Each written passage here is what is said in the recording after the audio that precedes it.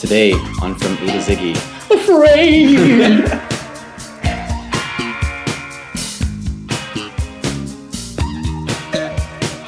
Welcome to From A to Ziggy.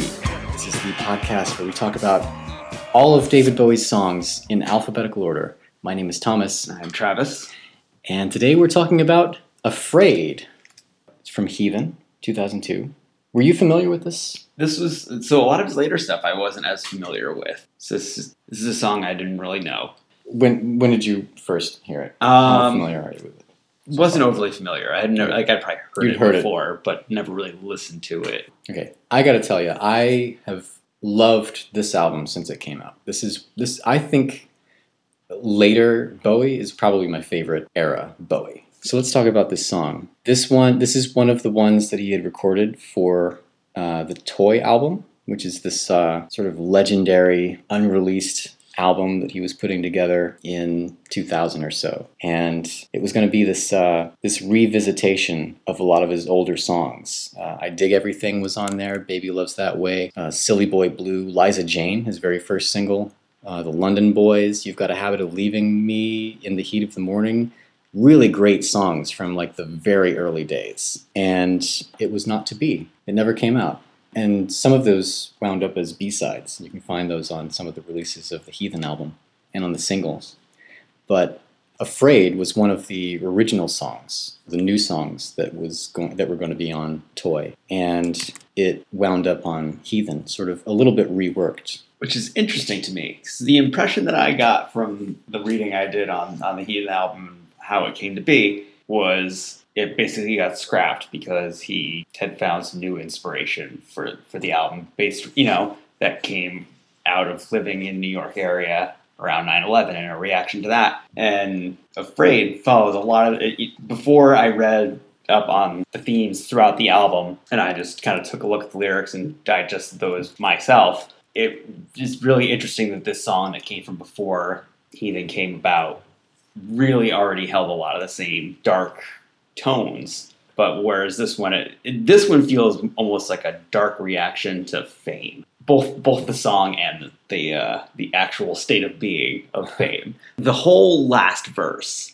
I really thought dealt with a lot of the feelings and anxieties of being a performer and having to be out there kind of selling yourself and needing to feel something through fame and feeling, important through other people admiring you. And, if he puts his faith in the obviously medication isn't fame, but the medication that comes with the fame. And metaphorical medication. Metaphorical and some actual quote-unquote medication. And if I can smile a crooked smile, if I can talk on television, if I can walk an empty mile, then I won't feel afraid. Just that feeling of like, if I just keep going at this pace and doing these things that are more outwardly gratifying, I can kind of deal with these inside demons and not really have to deal with them. Yeah, I've never really understood the meaning of this song. Apparently, and David Bowie had spoken about it in an interview. He said, I guess it's supposed to be an ironic song. He says it's, quote, well, if I do everything I'm told to do and I do it the way everybody expects things to be done, then I won't be afraid of everything. He, the protagonist, he doesn't really want to do things like that. And so he says, he described the song as being about, he said, it's probably the one song on Heathen that I don't see as being representative of me, and says that whoever, the protagonist of the song believes that his security will be bought if he plays the game, so to speak. It's an interesting deceit, but it's not mine, is what David Bowie said about it. So it's sort of, do all the things you're expected to do, play the game, fit in, and, everything will work out hunky-dory, so to speak. It'll be just fine. That's a theme that was... this song came out in 2002, and I believe it was written in 2000, 2001. So really at the tail end of a time where in popular culture, and especially in alternative music, that was a theme a lot of the time. It was a lot of dealing with that uncertainty. And maybe... he doesn't specifically mention it in that passage, but it does feel like maybe that this song came out, even if it was subconsciously, as like a reaction to that. A reaction to what in particular? Just that, the feeling that most artists were putting out at that time about general. Yeah, if playing along with the game. And do you know any other examples? off the top of your head? Pick a grunge song. I feel like a lot of the music that was coming out around that time either came from people who had an overall attitude of reluctance to fame, or were talking about a reluctance to fame, whether it was authentic or not. Sometimes it was just kind of putting out that feeling because it was just cool, which David Bowie obviously would never do, because everything David Bowie does is inherently cool anyway. Inherently genuine? Inherently genuine, but He's not acting at all. So it is interesting that he is basically, is saying the song is not actually about me. Because I guess it would be kind of surprising to find out that David Bowie actually felt that way, considering his output. I feel like he's definitely processed this and probably felt like that, early on in his career. But I think as he got older, he got more comfortable with celebrity and all that entails. No one ever handled it better than he did. To just make that, later on in his career, to make the choice to just kind of just stop and do everything on his own terms. Like no one dealt with fame like David Bowie. No one knew how to turn it off and turn it on. Like, I'm ready to be famous now again. Yeah, that's one thing I've read about him, is that when you would work with him, like when you were doing a TV appearance with him or something, once the cameras were rolling, and once everything was rehearsed and everything was all ready and the cameras were rolling and the show was going, he was the clean-cut, face of David Bowie that we all know. But before all that, he was he was his real self, and his real self would come in just like any old Joe, not dressed to the nines, not clean-shaven, and he would blend into the background. You wouldn't even know it was David Bowie walking up to you and shaking your hand. He would be incognito, basically. He would just fit in, and he would have it turned off, like you're saying. Turn it on when the time came. Which I guess leads me to believe that this song came way more from actor David Bowie than from singer David Bowie. Yeah, like I said, I feel like he's probably processed feelings like these before. Oh, yeah. This whole, self-deception that fitting in is your key to happiness. But I'm sure, like many of us, he figured that out. Hopefully, like many of us, he's figured that out long ago. Long ago. Other interesting things with the lyrics to this song for me. One, so not only because this song came out a good 10, 12 years after, but because I didn't really get exposed to it until recently. The first verse, I shamefully have to admit, it brought me back to, do you remember that song, that hip hop song from the 90s? I was like, I wish I was a little bit taller. I wish I was a baller. Wish I had a girl with the digits, I would call her. Wish I had a rabbit in a hat with a bat. The 6'4" Impala. Yeah. Oh, right, yeah. We Googled the lyrics of that at work one time. Right.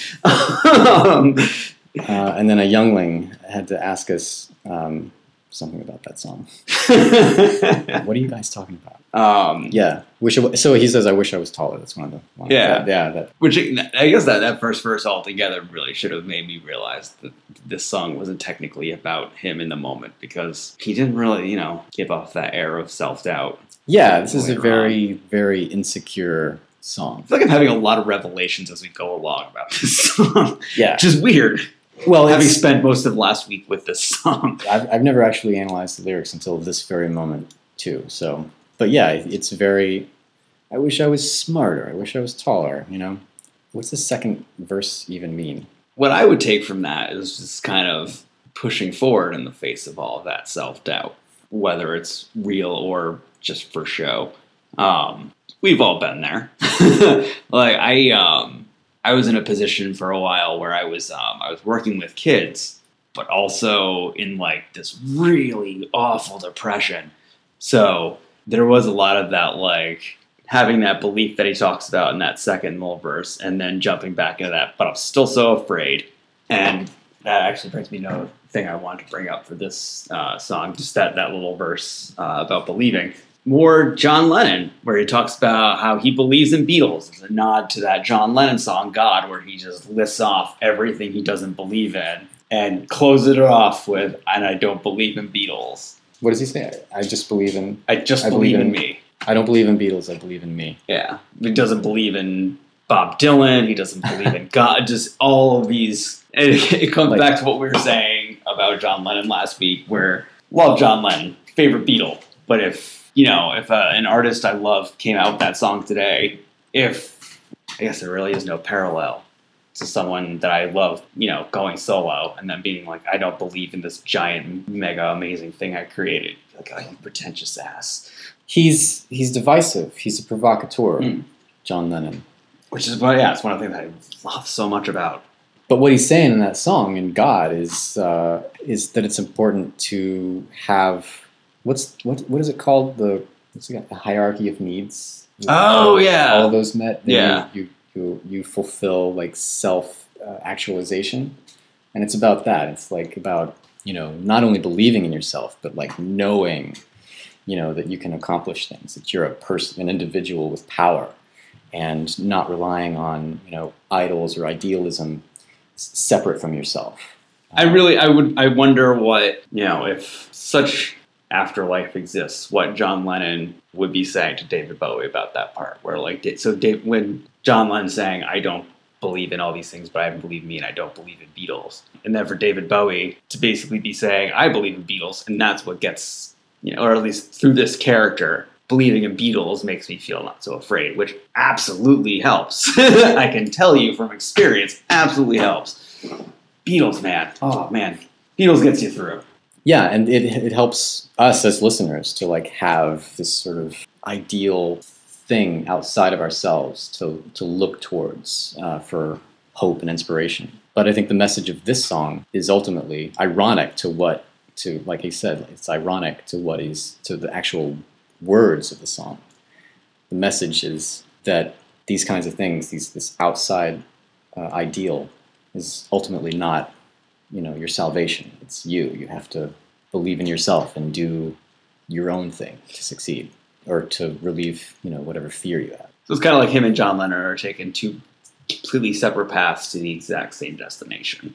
Yeah, one direct and iconoclastic, almost literally, and then the other, ironic through this kind of timid character. Yeah, it's so fairly deep song. Yeah, this is a good one. We talked a little bit about how it came about. It was recorded originally in 2000. It came out over the web. David and his producer performed a live version over BowieNet, his online community that he had started up, where he would have chat rooms and answer questions, and he had all kinds of stuff going on and like exclusive downloads of songs. And then I guess he had this live performance that they did, and Afraid was one of the songs that came out there. So the song was written, the writing of this song was inspired by David having read the memoir of the Rolling Stones manager, Andrew Oldham.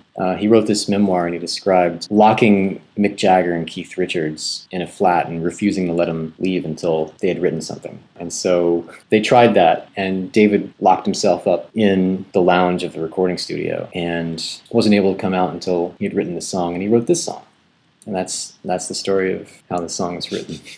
So containing David Bowie in a room is slightly easier than containing Mick Jagger and Keith Richards in a room. Probably so, yeah. I feel like when David Bowie was younger, you could probably convince him to stay locked in a room pretty easily. Yeah. Or at least the song we'll talk about later this week, After All, makes him seem that way. Very, very bed-sitting, solitary. What else can we say about this song? How about ratings? How would you rate this song? Ratings. I would give it... Out of 5. Out of 5, I would give it 3 deep contemplations into the meaning of what it all means, which isn't the most efficient unit of measure. 3 deep contemplations. How about 3 deep meditations into the nature of fame? 3 deep meditations into the nature of fame. All right. I'd agree. I'd give it 3. About 3 of those deep meditations into the nature of fame. All right, so let's sign off. It's been an interesting conversation, a much deeper conversation than I was expecting about this song. That's an unexpected. That's what David Bowie songs do. Is they sort of elevate you, and send you sort of soaring through the sky of intellectual. No, this is terrible. This is awful. Well, speaking of launching into the sky. Oh. Yeah, you can join us for our next one, where we will be discussing African Night Flight is our next episode. Next one. Follow us on Twitter, on Facebook, at From A to Ziggy. You can visit our website, FromAToZiggy.com. You can like us on Facebook, Facebook.com/From A to Ziggy. point your web browser to Facebook. That's Facebook.com/From Hey to Ziggy. This Facebook thing, guys, I think it's going to catch on. It's the future. This is the future. Leave a comment on the website. Tell us what you thought of Afraid. What's your favorite David Bowie song? Chime in. Thank you, Travis. Thank you, Thomas. We will see you next time. Do you remember Agatha's Beer?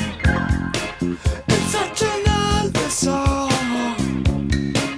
I've heard a rumor from ground control. Oh no, don't say it's true.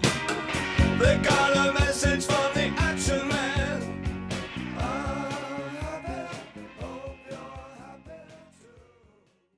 African Night Flight is our next episode. Next one. Sip some. What's an African drink? No, Um,